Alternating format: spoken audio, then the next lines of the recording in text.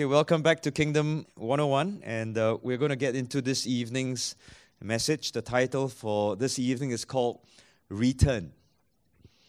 But before that, let's do a quick recap. Last week, we actually went through quite a lot. We went through the person of John the Baptist as well as the ministry. And these are really the 9 points, right? So very quickly, number one, we acknowledge and establish that he was the prophesied Elijah mentioned in Malachi. John the Baptist also bridged the Old Testament and the New Testament. John knew his place and served to always point to Jesus. John the Baptist also announced the kingdom boldly and without compromise. And he was very clear, he was there to prepare God's people for the coming king. He was that voice in the wilderness, and he had a voice and he was not afraid to use it. We also see from his lifestyle that he embraced the wilderness until it was time for him to be revealed to Israel.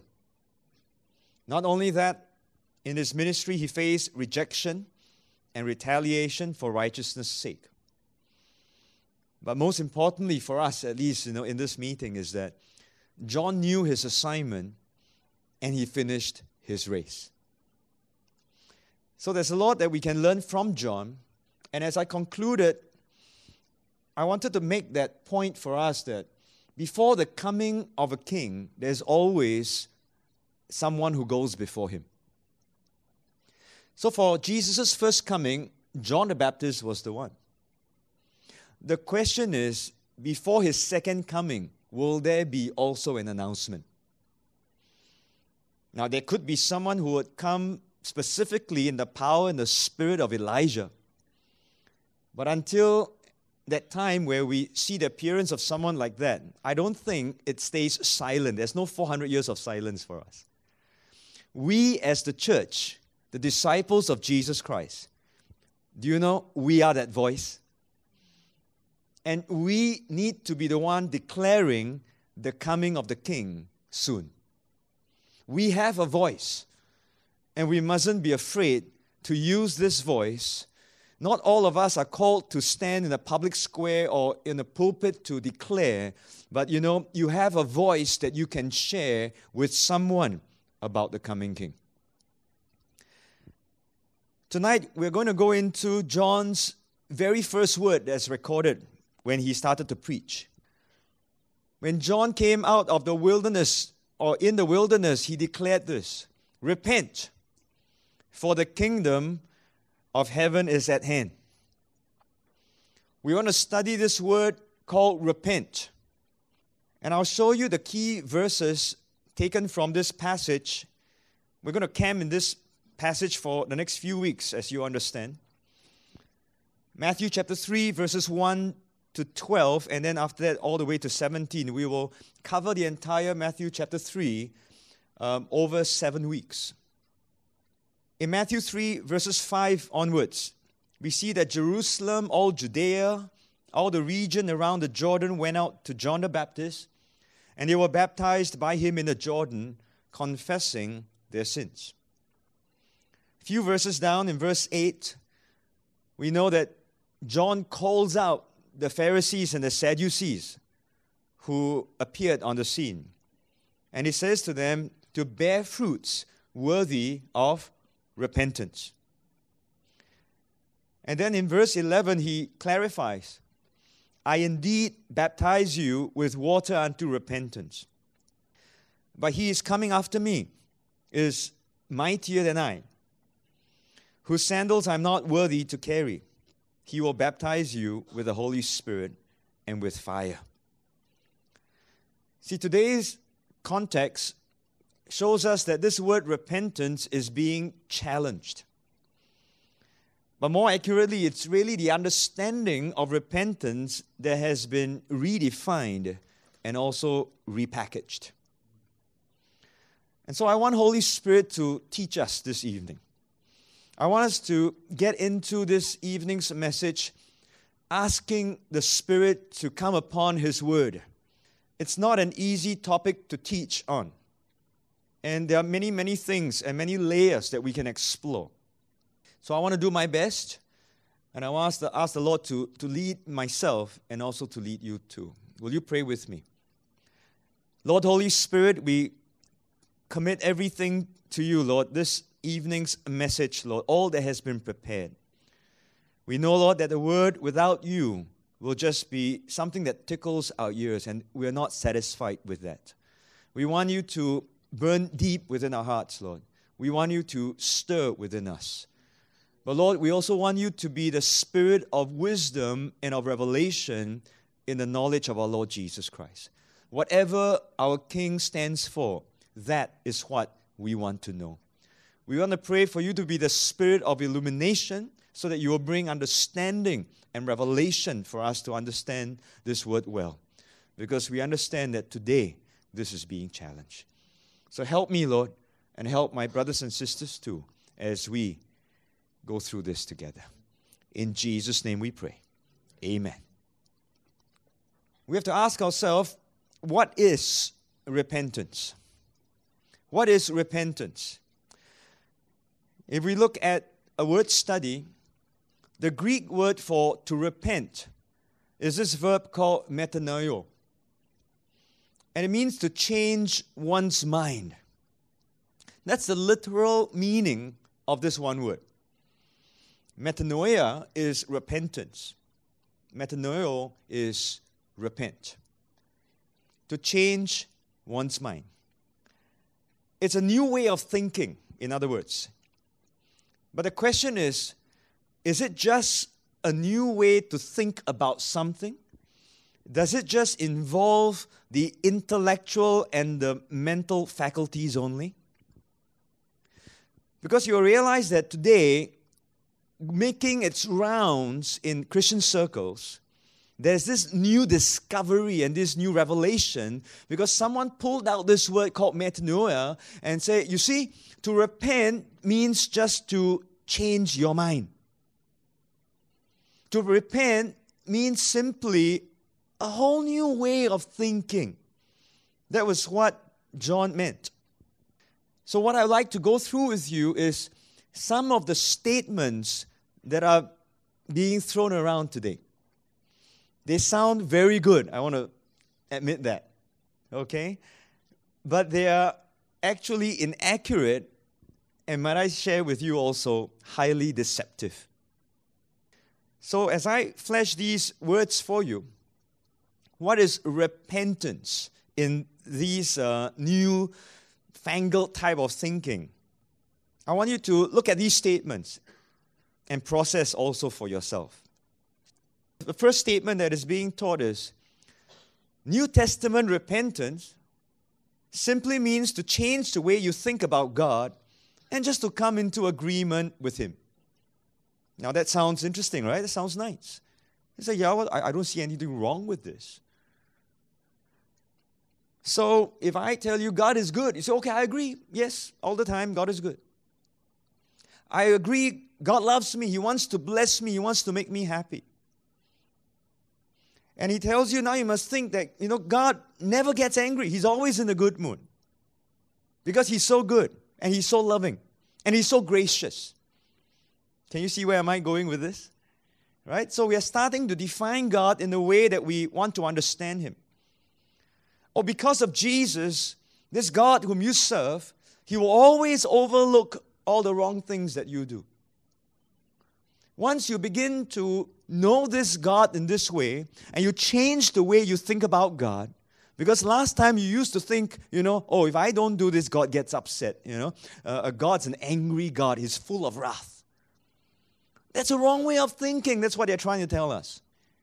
So to repent, if I ask you to repent, it means change the way of thinking. God is not like that anymore. The Old Testament God was like that. But now in the New Testament, He is no longer like that. How about His ways? Oh, since you can't make it anyway, don't try. That's called legalism. Change the way you think. You can't make it, what? So don't have to. How liberating. How about works? Or in our ministry, we are asking people to understand assignments. No need. It's all done. Jesus on the cross said it's finished. Everything is about grace. Change the way you think. You don't have to do anything. We're going to close in prayer now. How about sin? Oh, think about sin? No need. On the cross, totally dealt with. You don't have to do with it anymore. And so stop focusing on sin. If you don't focus on sin, sin will not disturb you. Really? Just change the way you think. That's the first statement. The New Testament repentance just means change your view about God. But let me give you a word of caution. What is your thinking based on? If your thinking is based on one portion of Scripture, how about the other parts of Scripture? What is your thinking based on? If your thinking is based on, your worldview that is anywhere but biblical, then what you think about God may not be accurate in the first place. See the big problem here? So that's the first statement. Now, after this statement, another popular one is this. All your sins, past, present, and future, they have been forgiven at the cross. Now, this sounds right. Jesus took everything upon the cross. So all your sins, past, present, and future, dealt with. Now, think about this. If this statement was really accurate, then there's no need to even believe in Jesus at all, because the sins are already forgiven. So why believe? This is tantamount to this concept called universalism. That everything has been forgiven, all have been forgiven, and everyone will one day be saved. No need to do anything. And this is very popular because they're trying to tell you past, present, future sins, all forgiven. Let me give you a clarification. All sins paid for and all sins forgiven are two different things. Can you see the language that's being used? You see, when I shared that one statement with you, it sounded accurate, it sounded correct, right? But now when I bring you this distinction, all the sins, past, present, future, paid for. When are your sins forgiven? When you acknowledge your sins. You see the difference? Right? So when you and I, when we came into faith in Jesus Christ and we say, Lord, I believe that at the cross, you took care of my sins. What sins were these? Past. Up to that point, forgiven. But for the present, am I still committing sins? Yes, I am. Those remain unforgiven until I acknowledge and I come to the Lord. I say, Lord, I've messed up today. Please forgive me. Done. Your sins forward have not been forgiven because you have not committed them. This is a statement that is being propagated because it sounds good that you don't have to repent if repentance means to acknowledge sin. You don't need to do that anymore. Just change the way you think. And you used to think that it was only for a season your sins were forgiven. And now since I tell you it's forever, change the way you think. No need to repent anymore. The third statement that's popular, well, since my sins, they all have been forgiven, then there's no longer a need to confess your sins. Extremely popular teaching. Why must you confess? Every time you confess, you are calling up your own sin. And this is not supposed to be good, they say. It's called unhealthy sin consciousness. Don't be conscious of your sin because it's all gone. And then when we say, but 1 John 1:9 tells us, if we confess our sins, He's faithful and just. So the Bible says that we should confess our sins. So their main contention by these preachers is that 1 John 1:9, they were written to unbelievers or people who have a Gnostic type of an understanding.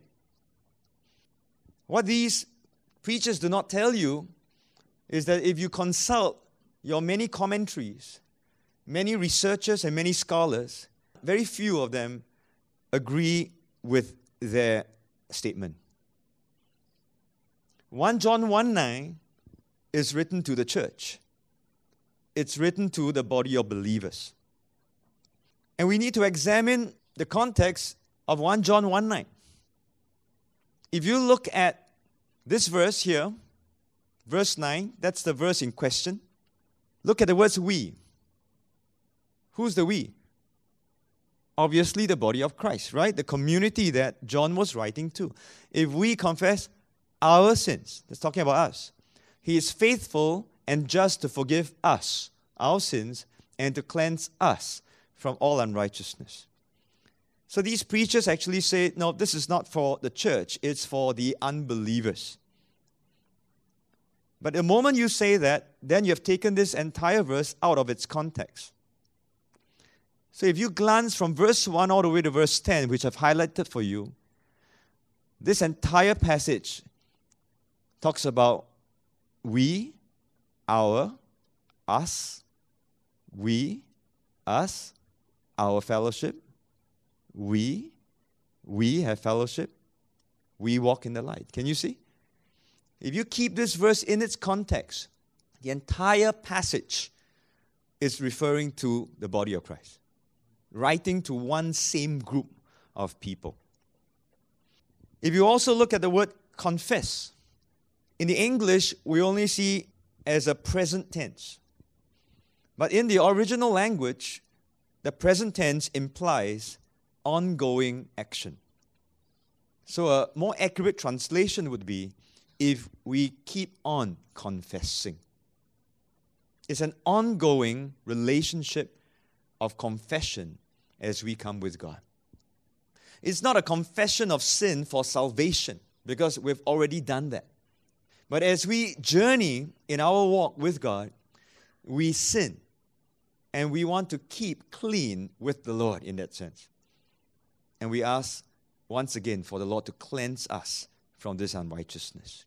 If you remember Jesus giving an illustration to Peter, remember Jesus was supposed to wash the feet of the disciples, and Peter says, oh, no, you cannot do that for me, right? And Jesus says, well, then you have no part of me. Then Peter said, oh, they're not my feet, but my entire body too. And Jesus then says, those who have bathed need only, you're already clean. But when you walk, your feet get dirty. So you only need to wash your feet. You see that? And so it's a beautiful illustration that we who have been saved by Jesus, we have already been made clean by Him. But as we walk this walk, we still pick up the filth and the dirt that's around us. So we come to the Lord asking for forgiveness, and He cleanses us. The fourth statement, since our sins are already forgiven, since there is no need to confess our sins, now they go as far as to say the Holy Spirit does not convict believers of their sins. And they are even convinced enough to say that there are no Bible verses to show that this is true. The Holy Spirit convicts the world.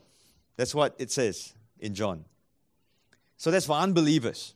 Even then, they have a dispute whether the Holy Spirit does that or not. But for believers, no need. There's no verse that says that. That's what these preachers are saying. So let's look at this word called convict. This one word, elenko, which is translated convict, can also be translated into other words like convince, reprove, correct, rebuke, discipline. Same word, but the nuance of this word gives us the different English translations. I'll just give you all the verses in one go. All Scripture is given by inspiration of God, or some says God-breathed, inspired by the Holy Spirit, and is profitable for doctrine and for what? For reproof, which is the word elenko, which means to convict. So if we agree that the Scripture is God-breathed, Holy Spirit inspired, as we read the Word of God, who convicts us? The Holy Spirit. Paul tells Timothy in 1 Timothy 5:20, those who are sinning, rebuke in the presence of all. Now, how would Timothy know? Obviously, under the guidance of the Holy Spirit. Preach the Word. As you preach the Word, convince, rebuke, exhort with all long-suffering and teaching. And so as I preach the Word, am I the one scolding you, rebuking you? I'm not the one. I'm just declaring the Word. But as I declare the Word, and the Holy Spirit comes upon that Word and into your heart, what does He do to you? He rebukes you. He convinces you. You see, He convicts you. Does the Holy Spirit still do that work? I believe He does. Hold fast the faithful word, Paul tells Titus in 1:9, that he, meaning the elder, may be able by sound doctrine both to exhort and to convict those who contradict. Speak these things, exhort and rebuke, convict with all authority. Obviously, must be empowered by the Holy Spirit. But if you say, but these are for men and women of God, then why don't we look at Hebrews chapter 12, verse 5? My son, do not despise the chastening of the Lord, God the Father, God the Son, God the Holy Spirit, nor be discouraged when you are rebuked by whom? By Him. The Holy Spirit still convicts. Are you convinced? James 2:9. But if you show partiality, you commit sin and are convicted by the law as transgressors. But the law will only bring death, but the Holy Spirit will bring life. The Holy Spirit still convicts by the law also, but in the spirit of life. See, if you say that the Holy Spirit does not convict anymore, what do you do with the words of Jesus in the book of Revelation, where He writes to the 7 churches, he who has an ear, let him hear what the Spirit says to the church. Obviously, the Holy Spirit would be convicting the believers in the church. Have you heard these statements before? Yes or no? Some of you have, right? And some maybe for the first time. But I want to warn you that this is quite popular these days. Now, why come up with all these statements? That's because they have changed their mind. Remember, changed the way they think. And they believe that God does not want you to feel bad about yourself. I mean, God's a good God, amen? God loves you. God's a gracious God. God doesn't want you to feel bad about yourself. I'll be very honest. This statement is a very clear sign of, number 1, superficiality. Number 2, immaturity. And number 3, selfishness. Do you realize that many have even carried this kind of a thinking, not so much theology, they've carried this thinking into their parenting styles, many parents today, because they are afraid to offend their children. They don't want their kids to feel bad, so everything has to be good. We've got to, give them what they want. We can't argue with them. Nowadays they're so smart. They talk back at you. What to do? Bo pian ma. I don't want to offend them, otherwise they don't want to talk to me anymore. What if they leave home and they like their friends better than I do? That's not parenting by God's way. Consider again the words of Jesus to the 7 churches and see whether when He said these words, do you think the people would feel good about themselves?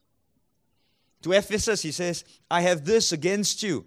You have left your first love. To Pergamos, He says, I have a few things against you. Repent, or else I'll come to you quickly and fight them with a sword in my mouth. To Sardis, He says, you have a name that you are alive, but you are dead. To Laodicea, He says, because you are lukewarm, I will vomit you out of my mouth. I don't think that felt very nice. Jesus wasn't there to make them feel good. But because Jesus loves the church, He wants them to get onto the right track with Him. And I believe God will say what He needs to say if He wants us on the right track with Him. What do you do with verses like 2 Corinthians chapter 7, verses 8 to 10, where Paul says, I don't feel bad that I've made you sorry. That's what Paul said. And he explains, because godly sorrow produces repentance. And repentance leads to salvation. Now think about this, friends. Paul was writing to people who were saved. They're believers. They're Christians. And yet he tells them, as I call out your sin, I'm not sorry for making you sorry, because if you are sorrowful in the right manner, godly sorrow will produce the repentance that's needed. And this repentance is important because it will lead you along this journey as you were saved, that you continue being saved, and that you will one day be saved. What should we do with James chapter 4, 7 to 10? Where James had very, very strong words. He tells his people, please don't be double-minded people.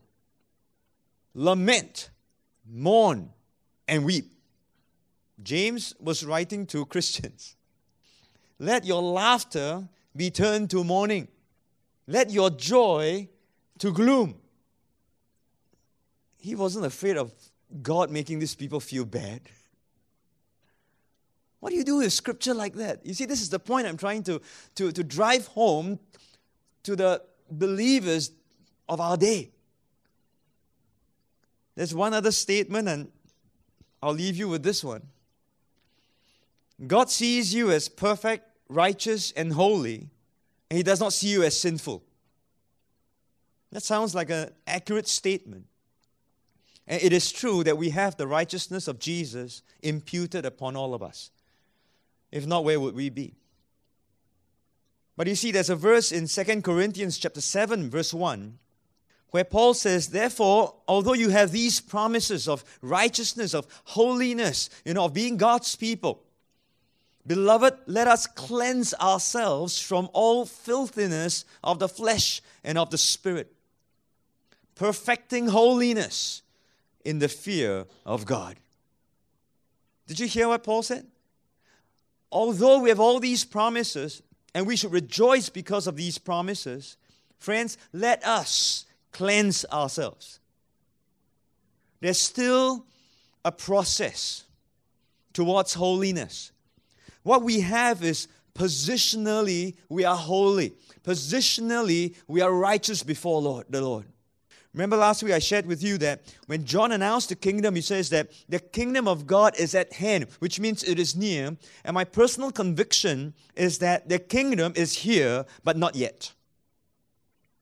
In the same way, we live in the tension of already, but not yet.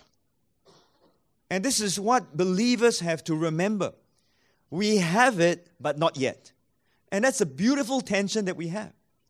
Because we have all these things, we are right with God, and that's why when we fail and when we falter, we can have boldness to come into His presence without fear of getting zapped. And so what we have already, it is to our advantage and to our privilege by His grace, so that as we come into His presence, He deals with us for those that we do not have yet. You have to look at these two correctly and hold it in proper tension. But these preachers tells you, you're already perfect, you're already holy, you're already righteous. There's nothing you need to do about it anymore. What they try to recover, they tend to push to an extreme at the expense of all other Scripture. And whenever you hold one truth to an extreme at the exclusion of other truths, then you are no longer walking in the full counsel of God. And that extremity can be referred to as heresy. See, I want to start with this because I want you to know what's out there in the market, so to speak. So what is repentance, if we want to understand from John the Baptist? Do you remember that John the Baptist bridged both Old Testament and the New Testament? So you can't really place him, right? He comes in a New Testament text, but really he's before Jesus. So he's like a little bit Old Testament, he's a little bit New Testament. So he straddles across these two places. And until John the Baptist, and from John the Baptist, he is that transitional point. So would it be fair to say that when he comes onto the scene, he is not declaring a new thing at all. He is continuing what the people already know. Yes? It's not a new concept. But let's understand a little bit what the Old Testament says when this word repentance or repent is used. And from there we can then lead into the New Testament to see what it means for us today. So I've given you some references. You can go back to read the full context. But each time the word is used, it's associated with other things. 1 Kings chapter 8 verse 47 says, Solomon was praying that when they come to themselves in the land where they were carried captive, and they repent and make supplication to you, God, in the land of those who took them captive, saying, we have sinned and done wrong. We have committed wickedness. You see that association? When they repent, this is what they say. So repentance has something to do with sin, has something to do with doing wrong, and the committing of something that is wicked. Jeremiah chapter 8, verses 5 to 6. Why has this people slidden back? Why has Jerusalem slidden back in a perpetual backsliding? They hold fast to deceit. They refuse to return. See this word? Return. They refuse to return. I listened and I heard, but they do not speak aright. In their refusal to return, they did this. No man repented of his wickedness, saying, what have I done? Everyone turned to his own course. Can you get the idea now? No one repented. In their non-repentance, they refused to return. Instead, they kept going the direction of their own liking. Jeremiah 25, 4, 5. And the Lord has sent to you all his servants, the prophets, rising early and sending them, but you have not listened nor inclined your ear to hear. They said, repent now, everyone, of his evil way and his evil doings. Jeremiah 31, 18 to 19. In verse 19, it says, surely after my turning, I repented. Can you see returning, turning, repent? There's something there. After I was instructed, I struck myself on the thigh. I was ashamed. Yes, humiliated. Hold these thoughts for a while. Ezekiel chapter 14, verse 6. Therefore say to the house of Israel, thus says the Lord God, repent, turn away. Repent, turn away from your idols. Repent, turn your faces away from all your abomination. And the last one, Ezekiel, the Lord says, repent, turn from all your transgressions. Can you see clearly that repentance is not merely just a change of your mind? It's not just a change of a way of thinking, so that if I don't think this, it won't happen to me. And today we're told, don't think about sin. If you don't think sin, then there's no sin. Wow. It's an extension of the positive thinking mantra, you understand? There's another word we can use for this kind of thinking. It's called denial. It's not there, it's not there, it's not there. But actually it's just standing there, right next to you. Oh, but it's not there, it's not there. Someone gave this illustration. I mean, imagine that if you were coming from somewhere to this location and you're taking an MRT and you want to come this place. But you know how you get into MRT and there are two ways, right? And you happen to hop to the opposite one and you run and you go. And suddenly you're wondering, how come the station names look different? And you ask this lady next to you and she tells you, actually you're going in the wrong direction. You say, I see. Okay. I'll just change my mind. I think I'm going in the right direction. Does it work? It doesn't work. You understand? So this is what we're being told. If repentance is just a change. Now, it does involve some change in thinking. Don't get me wrong. But you see from these verses is a lot more than that. And so I want to suggest to you and share with you what I believe biblical repentance is all about. Honestly, I have not heard a message on repentance of late. No one likes to preach repentance. It's like as if the fire and brimstone days are over, you see. We're in a new season. And so it blessed me as I revisited these points. I would say to you, these are not new points of discovery. But I think it would be good reminders for us. Biblical repentance has three parts. The first thing about repentance is there's confession. When John shouted, "Repent, for the kingdom of heaven is at hand," we read in verses 5 and 6, all the people came to him, they were baptized by him in the Jordan, doing what? Confessing their sins.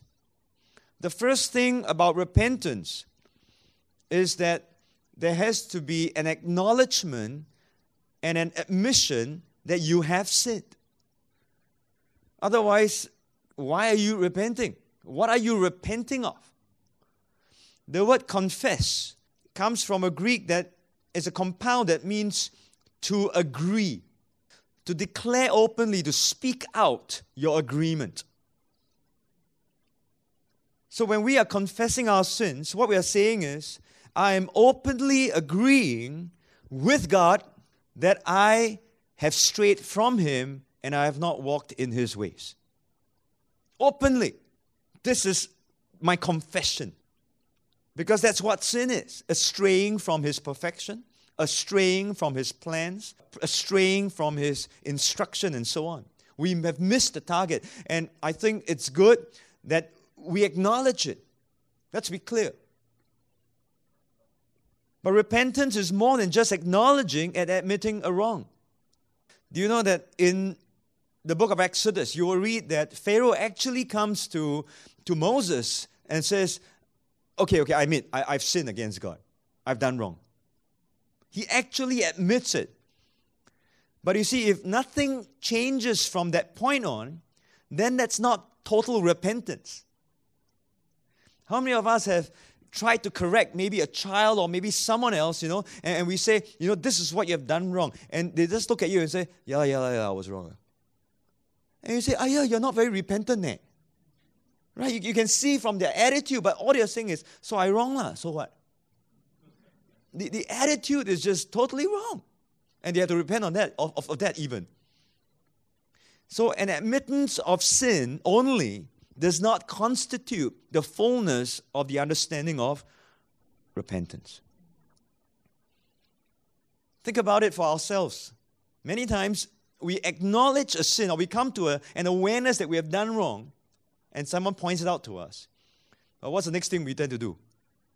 But I know I shouldn't have done this, but you know why I did this? Because. Now that's not repentance, huh? You confess a sin, you agree you have messed up, but you justify and you rationalize. That's not repentance. And after that, some people will blame it on the situation. They blame it on God. If you didn't do this, I would not have done that. So point one, confession. But it's got to go to the next point. And this word is called contrition. A contrite heart. If confession is the admission of sin or the acknowledgement of sin, then contrition is to have sorrow over the sin. It's a deep realization that what we have done is not just wrong, but it has offended God. Not only has it offended God, some of our wrong actions, our wrong words, our wrong thoughts, it would have also offended others. When was the last time we did something wrong or out of turn and it has affected someone, and then we realize it, but we don't feel bad about it? Right? Sometimes we will just justify again and say, she deserved it. I know I shouted, I lost my temper, but he deserved it. And we don't feel lousy about all that. Whether he or she deserved it is not the point. The point is, do you realize you have hurt someone? You have offended God. Look at the example of David's adultery with Bathsheba. He hurt and killed many people along the way. And it didn't just stay with that one season. It followed him, the consequences after that. Firstly, David acknowledged that he had sinned against God. The beautiful Psalm 51, verses 3 and 4. I acknowledge my transgressions, and my sin is always before me. Against you only have I sinned. I mean, this guy upset Bathsheba, and upset so many other people, murdered other people. But finally he says, when I offend other people, actually, Lord, I offend you. He's clear. He acknowledged it. I've done this evil in your sight, that you may be found just when you speak and blameless when you judge. And he knew that as king, he had a whole kingdom for him to sacrifice to God.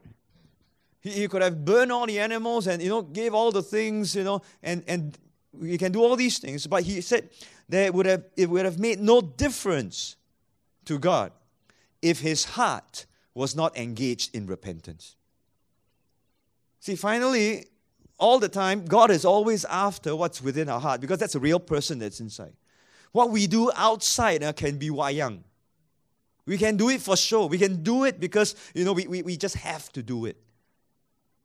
But David, right in his heart, he knew that God was after something in there. And that's why after he said in verse 16, for you do not desire sacrifice, or else I would give it. You do not delight in burnt offering. The sacrifices of God are a broken spirit, a broken and a contrite heart. These, O God, you will not despise.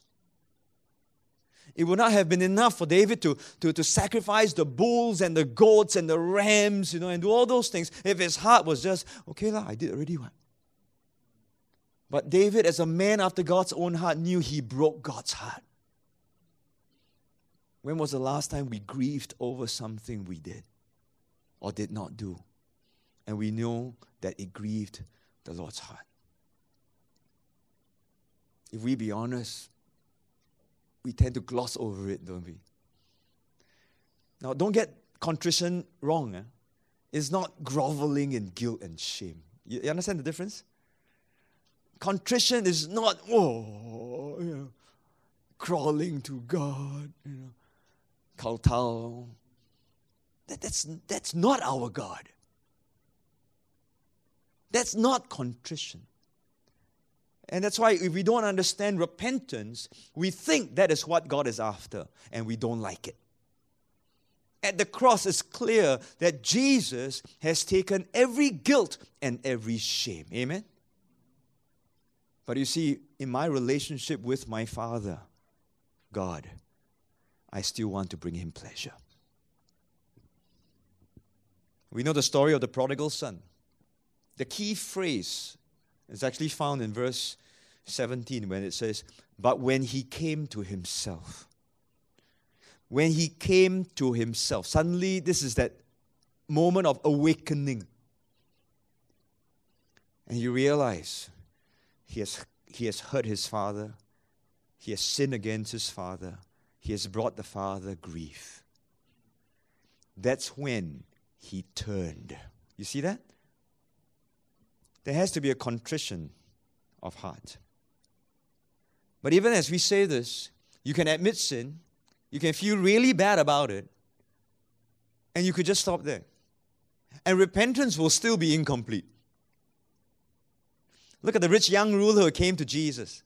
He wasn't really repenting. I mean, he meant well, right? He wanted to do the best things. And yet Jesus, when Jesus gave him a standard that's higher, that's beyond him, he's like, oh man, I can't do that. So he admits it, number one, I can't do. Number two, he feels sorrowful. He went away sorrowful. But that's about it. Repentance needs a third part in that for it to be complete. Judas, when he admitted his sin, that's number one. He remembered that there was something that was wrong. He was remorseful. He was feeling so lousy about himself. But instead of turning and returning to the one that he betrayed, he turned inward and killed himself. That's not repentance. Godly sorrow produces repentance, or leads to salvation. The line next to it actually says, worldly sorrow or worldly grief leads to death. You must know the difference. God does not want us to grovel in shame and guilt and kill ourselves, because today in Christ there's no condemnation. But God wants us to have a sorrow that's godly, sanctified, as it were, if you want to use that word. Sanctified sorrow that brings us into repentance, that points us and leads us to salvation. So the third aspect of repentance is conversion. Many times we use the word conversion to think, do I believe in Jesus, or do I change the religion, or do I change something? So in that thing, in that nuance, I suppose you can say yes. We've turned from something to something else. So there's that conversion. We've changed. But this here really means to turn from sin and to turn back towards God. There's a change not only of mindset, there's a change also of direction that would affect also a change in our lifestyle and our behavior. So when Peter preached this in Acts chapter 3 verse 19, he says, repent therefore and be converted. Repent and be converted. Turn, that your sins may be blotted out. What sins are this? Past, present, or future? Past, right? So the moment I turn from these sins, it's blotted out. Times of refreshing come. But as I journey and I veer again, God says, turn back. So I turn and I ask for forgiveness, and so my present sins, which have become past, will again be blotted out. Amen? And I'm always getting into times of refreshing with the Lord. To convert literally means to turn towards. And let's use our language. I believe this is like a call to be rightly aligned with the coming King and His kingdom. You notice that John, when he declares repent, he gives you the reason. Repent, because the kingdom of heaven is at hand. The kingdom is very near. So you have a decision to make. Do you want to go on in your own direction, continue along this route, or do you want to turn? Because the kingdom is coming. There's no more time. John gave also a call for us to repent so that these can be rightly aligned with righteousness, which is really what the kingdom is all about. If you don't align with righteousness, the King of righteousness is going to come. It's not going to be good news. It's a call to align with holiness. And when we see this turning, many of us would have this picture of a 180-degree turn. Now, the truth is, as we are believers in Jesus Christ, we very possibly would have made that 180 to say, I don't want this anymore. Lord Jesus, I believe in you. But as we journey with Him, we know we deviate. Either we turn back to our old ways, some 180, but some, maybe you are really wanting to live the righteous life, maybe you veer 10% or 10 degrees or 20 degrees. And we think that's okay. The call is still there to return back to a true north, back to the right direction. What then is the evidence of true repentance? How do we know whether we are on that road of constant repentance and is effective. So John says to the Pharisees and the Sadducees, if you say you truly repent, therefore bear fruits worthy of repentance. So if you want to check your repentance, look for fruit. You notice something? Jesus is always asking for fruit. He's always accounting for fruit. God is always looking for fruit. Many parables in the Gospels is always about agriculture, about bearing fruit. And we as trees and oaks of righteousness should be bearing fruits of righteousness if we have truly repented. One of the greatest challenges for us in the 21st century is that because we have grown up, thank God for that, in a largely Judeo-Christian type of background, morally, we are sort of okay. Right? We don't rob the banks and we don't do things like that. So we cut corners. We make excuses for ourselves to think that we're actually quite okay. And we actually minimize sin and we don't talk about it too much. But if we want to look at true repentance biblically, remember again, first thing, there must be confession. Next, contrition. Thirdly, conversion. These are the three things. And ultimately, it points to a turning back. Always a turning back. Always a turning back. As I looked at this and as I prepared, I realized one revelation about this topic.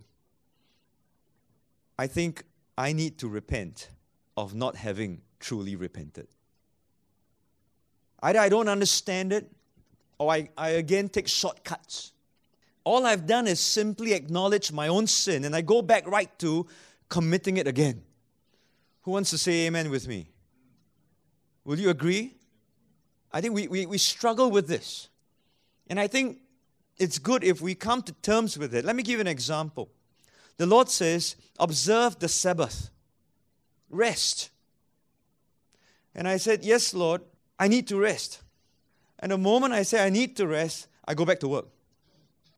Isn't it odd? Or someone tells you, you've got to rest. You cannot go on like this. The Lord says, observe the Sabbath. Rest. It's created for you. And you say, yeah. True, I must rest. But you don't. How many of you know that requires repentance? Right? How about idolatry? Loving the neighbor. Covetousness or greed. I acknowledge I'm covetous. But I don't feel bad about being covetous. After that, I don't turn from my covetousness. I continue to fuel my own consumeristic tendencies. When I see something that looks really good bargain, I look at how much I can save, but I don't realize how much I need to spend before I can save that. It's very quiet suddenly. How about my greed? How about my denying of myself? I acknowledge, I don't deny myself, but I don't feel bad about my not denying myself. And I don't make any attempt by the help of the Holy Spirit even to deny myself sometimes. And as I looked at this, I realized, I said, well, let's look at our Keeper's Awakening. Some people will still keep making excuses for themselves. One of the tenets of our Keeper's Awakening is that we will be aware but not apathetic. But the truth is, we continue to be aware and continue to be apathetic and not move. I said, Lord, how do you, I'm not turning. You're making me aware, but I'm just saying, yes, I'm aware, but I'm still really going in the wrong MRT direction. I'm not willing to turn because it costs me too much. We make a distinction between activity and assignment, and we say, oh, yeah. And then I speak to people, and immediately they get back into activity again. Because it's too difficult to turn. We talk about Christians being aimless, and we love being aimless. And I realize, I think we need to repent of not having truly repented. And maybe that's why, as I was reflecting, because we do not truly and fully understand what repentance is, and we have not truly repented, perhaps that's why we're not seeing the fruit that we ought to be seeing. Think about that. Ponder that. Pray through that. And this is not about a condemnation because we're all in that same boat. But if we would apply this and say, Lord, you help me. You're the king. You're the kingdom. Help me align back to you. What do I need to de-align? How have I been misaligned? What should I realign? Lord, help me. Would we begin to see fruit? I think so. And so repentance is really summed up in this one word called turn or return. That we must continually turn from sin and to continually return to Jesus. Some people only like to say that the Old Testament repentance is turning from sin. The New Testament repentance is turning to Jesus. You can't have one without the other. It's both and. You must always turn from something to something. Now, John's baptism was one of repentance. And as he straddled, he called the people to turn from their sins. And the people would be sincere, they would come. But after that, as they try not to sin, it would still be their own efforts to keep the law. Is it not so? And that's why the wonderful thing about John is that he didn't stop there. After he calls them, he says, go towards righteousness, go to holiness and fruitfulness. And now John points to Jesus and he says, I only baptize you into repentance. I'm bringing you step one. And as you want to turn back to God and you realize how tough it is, I'm going to show you the one who's going to help you. And he says, there's one who's coming after me. He's mightier than I am. He will baptize you with the Holy Spirit. You will realize that as you try to live this life, to keep turning and keep turning, you will find that you will keep failing and you will not be able to make that. But when Jesus comes and you put your trust in Him, He takes away all that condemnation and all that guilt and all that shame. And as you turn to Him, He baptizes you with the Holy Spirit. Not only that, you will have the enablement now of the Holy Spirit to help you in this process of repentance. See, John doesn't stop there. He always points to the person and the ministry of Jesus. Friends, grace has always been there for us. Every time we come to God, even in the Old Testament when they came, it was always about grace. God would extend grace upon grace. And when Jesus comes, He exemplified both grace and truth. And the truth is, repentance remains relevant. Repentance remains relevant. Because you and I continue to sin. And so we must now come in that provision of forgiveness to appropriate it. Not having to go through the hoops, don't have to jump through things. Jesus that sacrificed once for all, appropriate it and keep returning back to Him. Biblical repentance, let me conclude, is confession, contrition, and conversion. As I close, let us once again admit that we have not truly, really repented. Often, perhaps we have treated sin too lightly, often justifying and rationalizing, and of this, we need to repent and stop doing that. And should we catch ourselves doing it, run into the throne of grace with boldness, and say, Lord, Holy Spirit, help me, so that it will be you, Christ, in me, living through me, and not myself.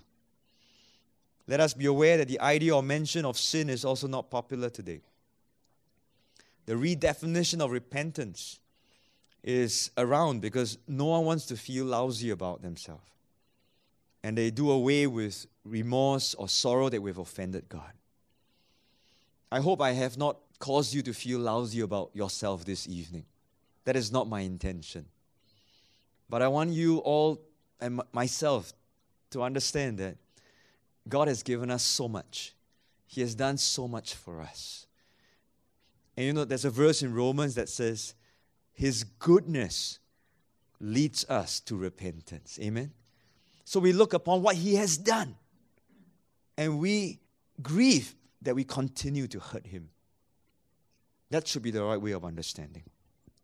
Even God is being recreated or to fit our image and expectation of He should be and how He should act. Of that, we must repent. We must return. We take one portion of Scripture, we stretch it to an extreme, ignoring, canceling the other portions we don't like. We love the blessings, but we totally disregard the warnings. Of that, we must repent and return. And remember, it's not just saying, yes, yes, yes, I agree. It's really a turning back. Amen?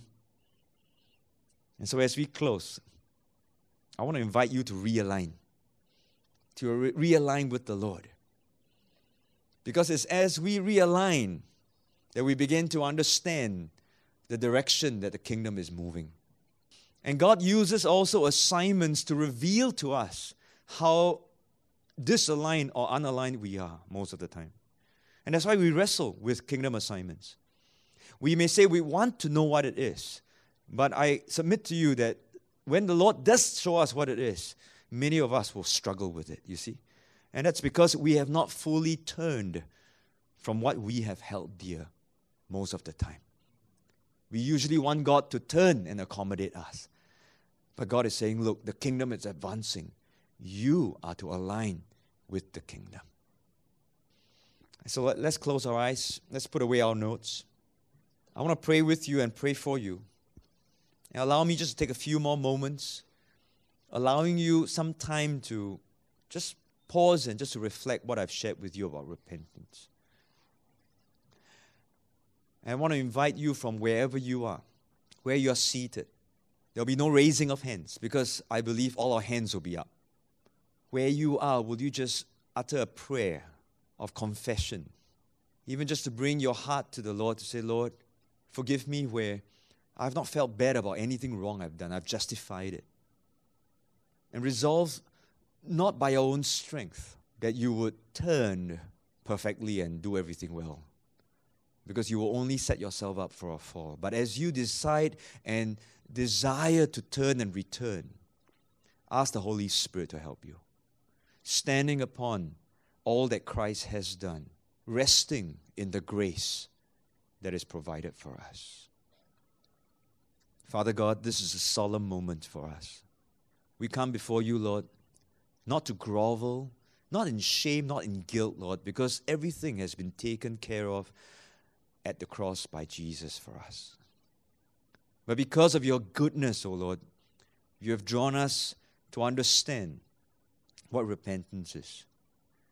We want to confess, Lord, that we have not understood it well. We want to admit, O Lord, that we have taken things too lightly. We want to confess, Lord, that many times we admit a wrong, but we justify it. And then we continue to do it thinking that everything is going to be all right.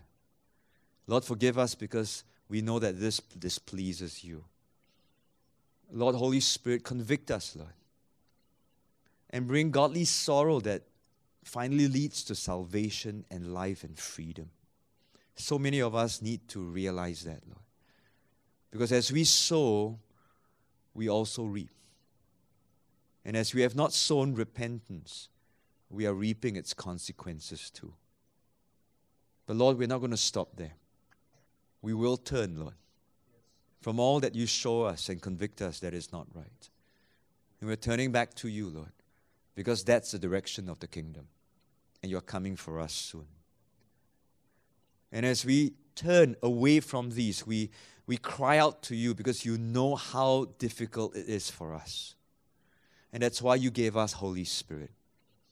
That's why you gave us Christ in us, Lord. That this life that we live, we no longer live unto ourselves, but it is Christ who lives in us. And we appropriate that by faith. So teach us, Lord, to rest in you. Teach us, Lord, to cease from our own works, Lord. That we will return, and keep returning. Lead us, Lord. And I thank you that we have a community here, Lord, that today, now, tonight, understand what repentance is. We can walk with one another. We can pray for each other. We can encourage one another. Because, Lord, we all want to walk in that same direction. And that's the way of the kingdom. Lord, thank you for this teaching. Thank you for this grace, Lord, that we stand into. As we close, we praise you. We glorify you, Lord. We magnify you. In Jesus' name we pray. Amen.